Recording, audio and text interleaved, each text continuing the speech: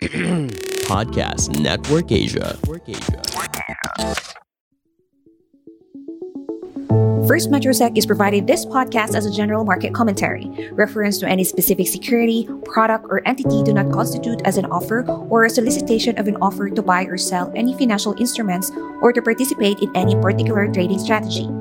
The statements, comments, views, or opinions expressed by the hosts are subject to change without notice, and First Metrosec is under no obligation to update, amend, change, or correct any of the statements, comments, views, or opinions expressed.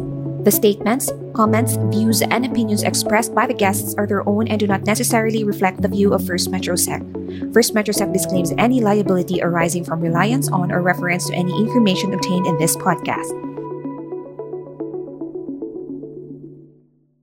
You are listening to First Metro Securities Philippine Stock Market Weekly Podcast, where we feature timely and relevant discussions on the Philippine stock market and the economy in the hope of providing you investing and trading guidance. Hi everyone, I'm Joanne and I cover the consumer sector for First Metro Securities Research. So in this episode, I will discuss the latest company update for Wilcon Depot Incorporated.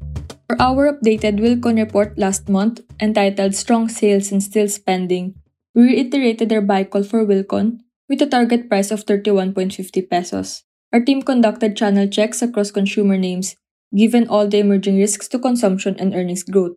And for Wilcon, it appears that the home improvement retailer is poised to report stronger than expected third quarter results, both due to strong sales growth as well as margin expansion. For the top line, strong sales growth, it appears that demand is better despite inflationary pressures due to the following. First of all, purchases may be front-loaded. More often than not, home improvement purchases are usually planned. So when there is an anticipation of potential price increases, households buy ahead before prices get much higher. Second, availability of products is key, highlighting the inventory management as a key strength of Wilcon. We estimated that Wilcon historically maintains 7 to 9 months inventory cover, and this was particularly beneficial throughout the pandemic as Wilcon was able to maintain stocks or inventory, which allowed it to capture market share when smaller competitors temporarily closed given sticky supply chain issues. Finally, reopening continues to play a role for Wilcon. Recall that in the third quarter of last year, 2021, lockdowns were imposed to curb the Delta variant spread, which greatly affected Metro Manila stores. We expect Wilcon to continue to benefit from the reopening, given that Wilcon's revenue mix by geography is very much tied to the Philippine economy, where 55% of sales is from the greater Metro Manila area. So that's the case for the top line, but aside from the anticipated strong sales growth, we also expect margin expansion. Wilcon stands to benefit from margin windfall, thanks to its high inventory cover as was mentioned a while ago. So for example, Wilcon bought stocks 5 months ago and now the selling prices are higher. Since the products have the same prices, the old stocks, even if they were purchased at a lower cost, they still have to follow the higher prices.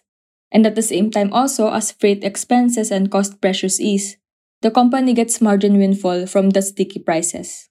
Other than that, there's downtrading. It seems counterintuitive, but Wilcon appears to benefit from this.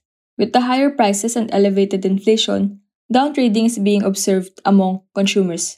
Particularly, they shift to the in-house brands of Wilcon. But then, the in-house brands actually give higher margins for the company.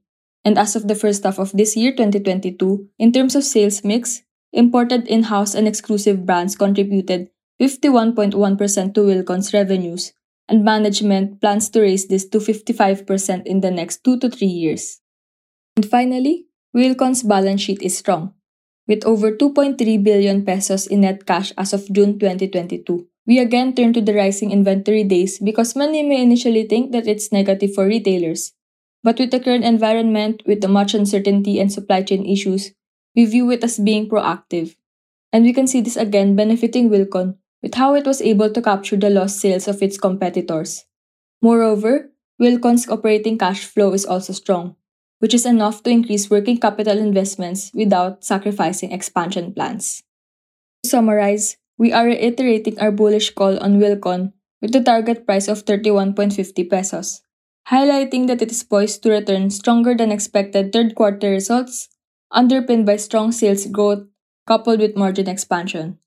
No changes from our previous forecast. We derived the target price using DCF, discounted cash flow valuation, and assumed a WACC, weighted average cost of capital of 9.5% and 3% long-term growth. Our implied 2023 forecast of price-to-earnings ratio is 31.2 times, which is below historical mean valuation. Yep, and that's it for our Wilcon Company update. Thank you. Thanks for listening to First Metro Securities Philippine Stock Market Weekly podcast.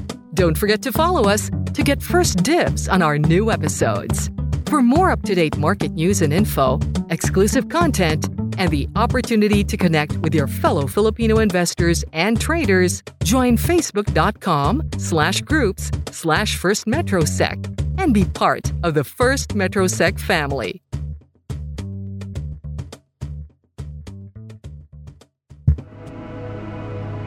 The views and opinions expressed by the podcast creators, hosts, and guests do not necessarily reflect the official policy and position of Podcast Network Asia, the hosts of the program, or other programs of the network. Any content provided by the people on the podcast are of their own opinion and are not intended to malign any religion, ethnic group, club, organization, company, individual, or anyone or anything.